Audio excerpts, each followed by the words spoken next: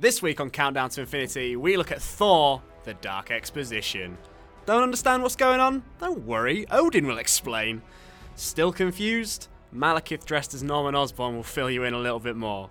This is Countdown to Infinity, and this is Thor, The Dark World.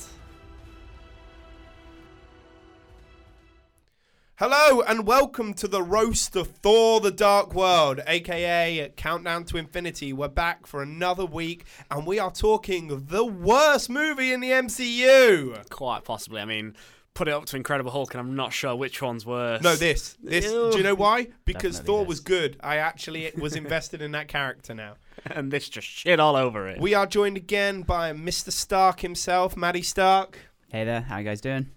Well, they're not going to answer back because it's a podcast. So, let's dick. crack on. So, basically, what we're going to do is now sum up the movie for you by doing this. We will explain everything over and over and over again. So there isn't any possible way whatsoever that you don't know what's going on, you don't know who Dark Elves are, and you don't know what Asgard is. This movie is a fucking shitstorm of exposition. All it is someone telling a story to another person telling a story to another person telling a story, and an Infinity Stone at the end that apparently has picked the shittest character in the MCU to actually attach itself to. If it didn't want to make itself any more awful, I know, let's take Jane Foster, that whining, phoning in bitch Natalie Portman. What the fuck happened with this movie, Eamon? Help me. What happened? Cool story, bro. Can you tell it again? It takes you through the Dark Elves and what they wanted to do. They wanted to use the ether to destroy the world. Oh, for fuck's sake, we know. Plunge it into eternal darkness. Do you know what? So basically what you're saying is, so the Dark Elves are looking after the Tesseract Part 2 that's red. Yeah. Tesseract Part 2. There's a thing called the Convergence, which we'll over-explain 50 times. Honestly, I'm going to do a video after this, guys, put it up, and I'm going to cut together a super edit of every time the word convergence with a small explanation You can play a drinking game with it. Oh my God. There you go. We should have done this drunk. Fuck. Might have made this movie a lot more enjoyable. Honestly, not even the sexiest man in the MCU, Loki, can save this movie. I was wondering how long it would be before Loki. No, but seriously, we lasted so a whole it's- 2 minutes before Dav mentioned Loki. Brilliant. I love Loki. Look, this whole movie is a mess, and it starts off with an exposition. It literally follows the exact same story beats as the first Thor movie. The only difference is now it cuts out all the idea of what Thor is, because we have to explain the Dark Elves. And the thing is about Malekith, right from the off, he looks naff. You look shit. He looks like...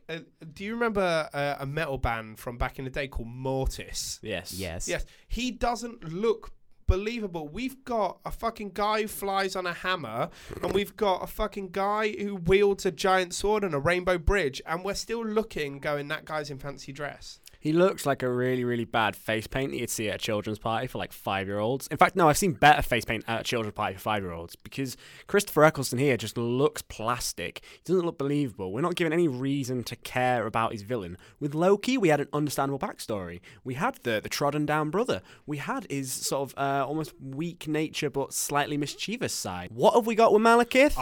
We had a war. I watched this Right. movie last night, mate, and there is 2 lines of dialogue between Malekith and Thor. So your main protagonist and your main villain speak for 2 lines. We're getting ahead of ourselves. We're going far too far. But that in itself sums up this movie. Right, so we've got Loki in prison. Why put him in prison? Keep him out. Just put Loki in everything. Like, I'd have thought you'd quite like Loki all tied up to yourself, Dav, to be honest. you know that I have a thing for Tom Hiddleston, and that's okay. I am allowed.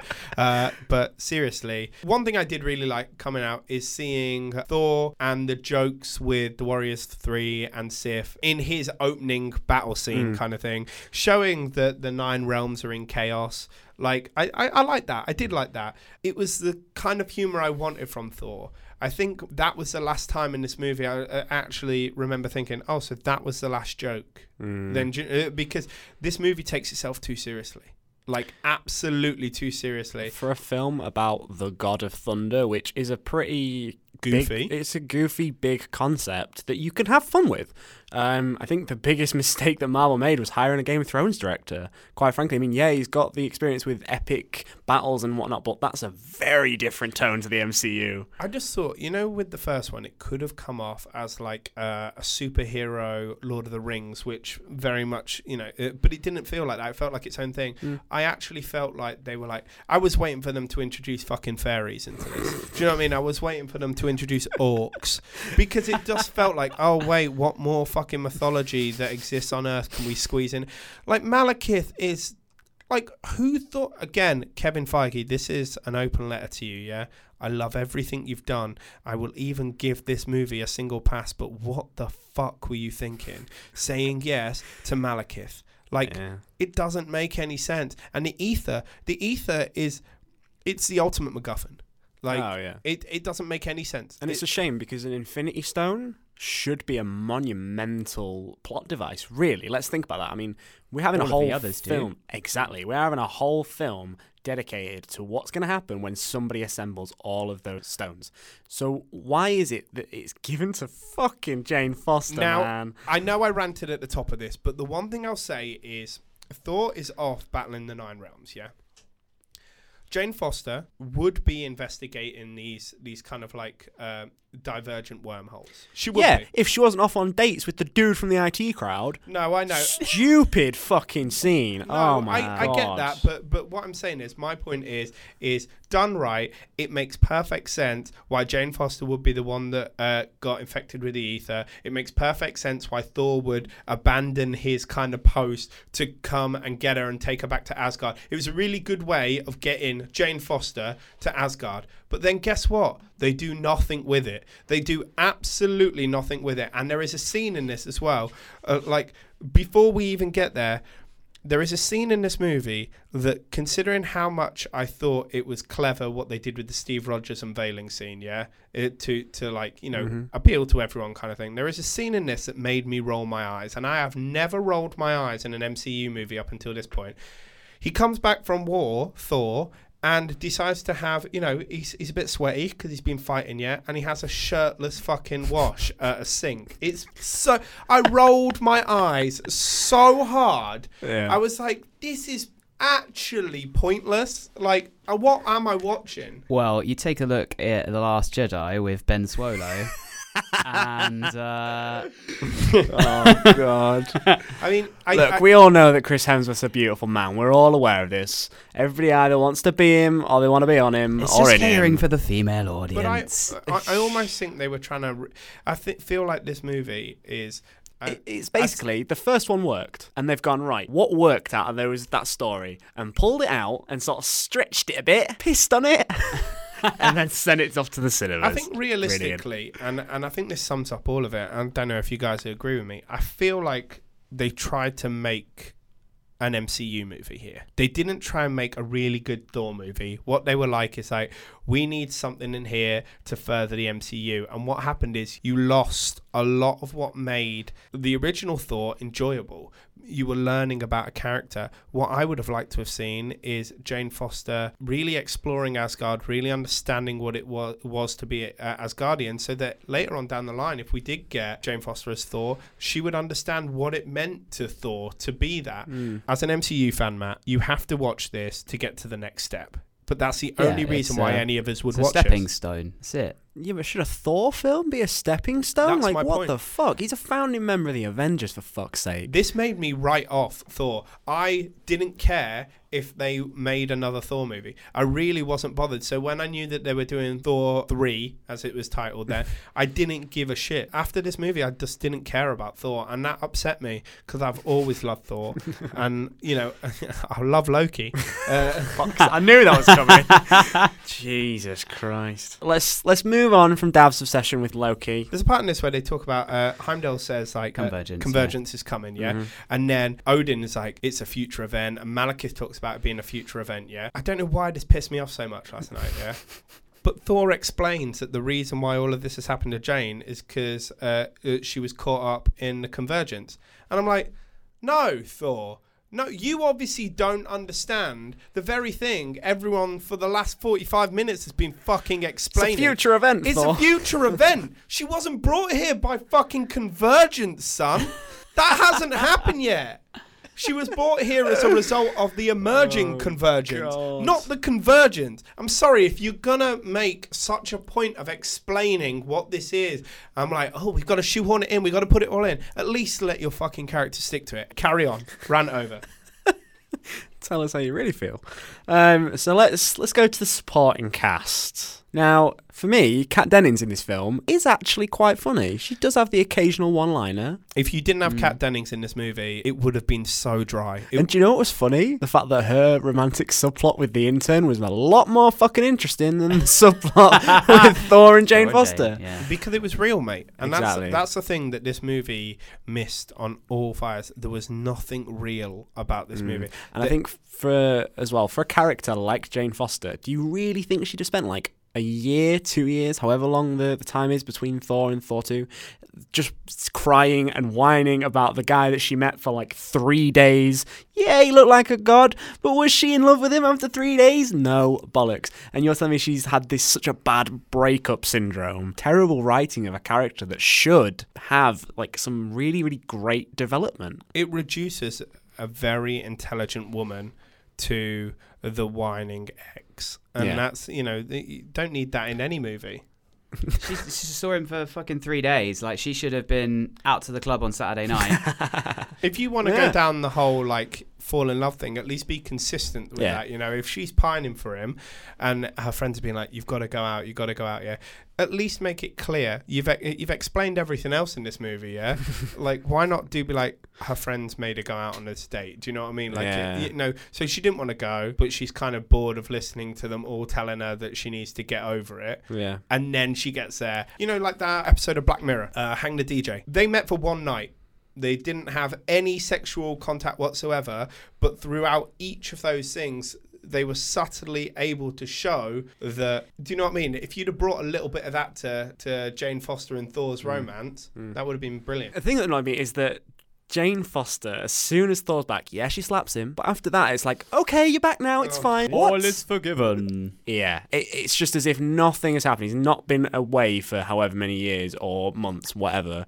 And she's just jumped back on the Thor train straight away. Like, it just goes backwards on everything that we already knew about Jane Foster. For all intents and purposes, I think the worst thing about all of this is Malekith's henchman turning into the Predator and then essentially all of a sudden be able to run all the way around Asgard completely with no issues whatsoever.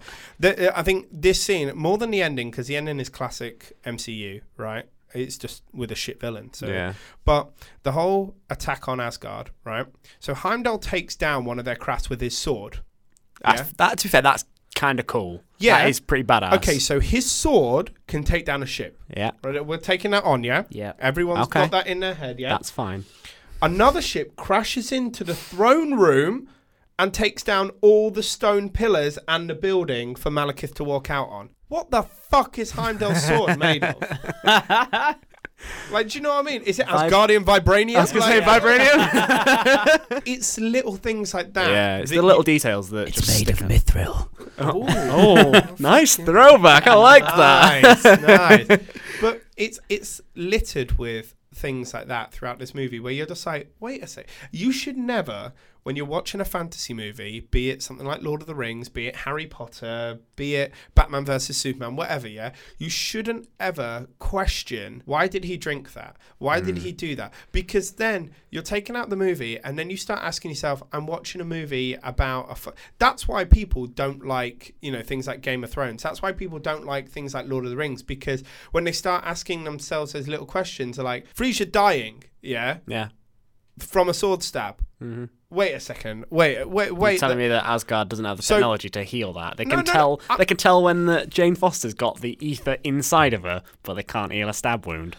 I'm sorry, but if she's taught Loki everything he knows about the fucking teleportation and the thing like, you're telling me that he gets a lot of traits from her, and yet she can't do the time and time again reincarnation play that we've done a million times with Loki. Like, I'm sorry, like, That was unbelievable. But we needed something to get Loki back on side, didn't we? Yeah. I mean, so, but again, go with a better death. Go with a more dramatic and better death that actually feels... Undying protecting Jane Foster. Somebody that she's only just met. The only thing that does redeem that death is the funeral scene. I think it's the only moment in the film that actually has any depth to it, because you do understand how Frasier is a huge part of the Asgardian community, if you like. Yeah. And you do see the heartbreak that Odin goes through when she dies. And the music that goes alongside that as well is quite moving. And then it goes back to your usual shit show. But the thing is, that's what we needed more of. If we were to move on and we're to get to London, like, again, if we move to London for the Act 3, it doesn't make any sense. It literally, why? Why Greenwich mean... So you're telling me that the central point of time in our globe, it's a central point of the convergence. Yeah. Is that what we are? Are we honestly? Have I missed something there? Is that honestly what we're doing? Okay, here? say that is what we're going with, right? Surely that spot would be a lot more prevalent in the MCU. Or we would have seen it in the comics. Like, maybe it is a cosmic point in which technically is the center of all time. That would be a cool concept. That I could get. But just for a throwaway moment, it emanates from there. Yeah, everything in this movie, including the CGI, is shoddy. I feel like it was rushed. I honestly feel like this movie was rushed to get it out in time to meet Phase 2. Like, and there was no love and is it Alan Taylor who? It is Alan Taylor, unfortunately, which is a shame because he did direct some fucking incredible episodes of Game of Thrones. There is just no love of Thor. Like, you know, the next Thor movie we talk about is Ragnarok. Taika Waititi understood the character. He understood what it's about. Now, you can't have a movie that has the comedy of Thor if you're just going to take everything else so seriously. Was there anything that either of you actually liked in this movie? No. I was really hopeful then that there was something they enjoyed. I had to pause for a minute, but no, I just can't think of anything. It literally for me was a stepping stone from one movie to the other. I felt it like was a piece of the puzzle, for the ether. I honestly think that this would have been better as a one-shot. Yeah. Like a longer one-shot, a 40-minute one-shot, but we could have even described... Do you know what? This would have worked better as a crossover with Agents of S.H.I.E.L.D. Absolutely. Because the episodes they did with Agents of S.H.I.E.L.D. and Thor were shit. They were god-awful. They're some of the worst episodes of Marvel TV. Now, if you'd actually brought Thor on, you've A, brought in the connectivity with the MCU and the TV shows, B... Even if that is your Infinity Stone explainer, that's fine. You've not made a terrible movie out of it. Do you know what I mean? It would have worked so much better. The only thing I did really like in this movie is the mid-credit scene with the ether being taken to the collector. Yeah. Now that... But I count that more as Guardians of the Galaxy, like 0. Yeah, but do you know what? Like, it works. Again, in retrospect, it's worse when you watch it back now that you've seen Ragnarok. Yeah. So, all right, let's just... get it over with. Let's do our rating. Stop. We've forgotten missed some stuff out. Even Stan Lee has a shit cameo in this one. It's awful. It's terrible. It's shoehorned in. This felt like... So basically, when Eric Selvig is over-explaining again, the convergence, it's revealed that he's in some sort of psychiatric institution, and he's using a shoe to explain his entire theory. It turns around, Stanley's sat there and asks if he can have his shoe back. It's weak. Brilliant. I'm going to give this movie a 3.5 out of 10. The only reason why I'm going that low with it is because I didn't have any vested interest in ragging on the Hulk. I took it for what it was, the Incredible Hulk. I took that for what it was, right? With this, I've been given a movie by Kenneth Branagh. I've been given a world that looked beautiful. Yes, I've been given some weak parts, but for the whole, I've been given an entry into a world that I was so excited by, and I then had that backed up with the Avengers and Thor's comedy and off the cuff and just zaniness. I had all that, and I felt like this forgot everything about what it doesn't have an identity. It doesn't have any presence. It literally is a serviceable one shot to get us through to the next Avengers movie. I'm going to go for a 2 out of 10. Oh, Jesus. I mean, the lowest rating. And I have a confession to make. I didn't even rewatch the movie before I did this episode. I just looked up and reacquainted myself with the plot on Wikipedia because I couldn't bring myself to watch it again. That's fair. I watched this last night. I had this with a couple of episodes of Iron Fist. Fuck. Yeah. For comparing it to Iron Fist, this has gone so wrong. This is literally, it is the movie version of Iron Fist. I had to get through it because I had to, and because I was doing this today. But every second, I was like, I don't want it. I was like, should I turn it off? I was like, no, just get through it. But that's what I was like with Iron Fist. Iron Fist took me 4 months to watch because I couldn't. I had to watch it, and I have watched it all. But same with this. I went and made a cup of tea halfway through. In terms of my rating, I'm going to jump in the middle of you both. I'm going to go with a 3. And that's fucking generous. Natalie Portman is just... I'm so glad she's fucking gone. awful in this. It is a shame. It's a shame because she's a fantastic actress. I mean, look what she did with Black Swan. It was phenomenal. But she's so terrible in this film. The character's terrible. Thor, lackluster at best. Kat Dennings is the only real redeeming feature for me. She's funny. Mjolnir is still today is what I refer to the hammer as. I'll be honest. I can't help it. Mjolnir. It's great. Like, I love Kat Dennings' character. Yeah, I mean, and this itself is a testament to the film. It's become my hangover film because I can put it on, know that it's shit, and fall asleep. So I will probably only watch this movie when we get round to doing Countdown to Infinity 2 for the next Avengers movie. That's the only time I'm gonna probably do this. But. Yeah, so that's been us. We've forced our way through Thor: The Dark World. But don't worry, it's gonna all get better because next week we delve into a world we haven't even touched yet in the MCU, the cosmic, galactic version of the MCU. We hit Guardians of the Galaxy, and thank Christ for James Gunn. Mm-hmm. Join us next time as we join the Milano and Star-Lord, Gamora, and Rocket Raccoon.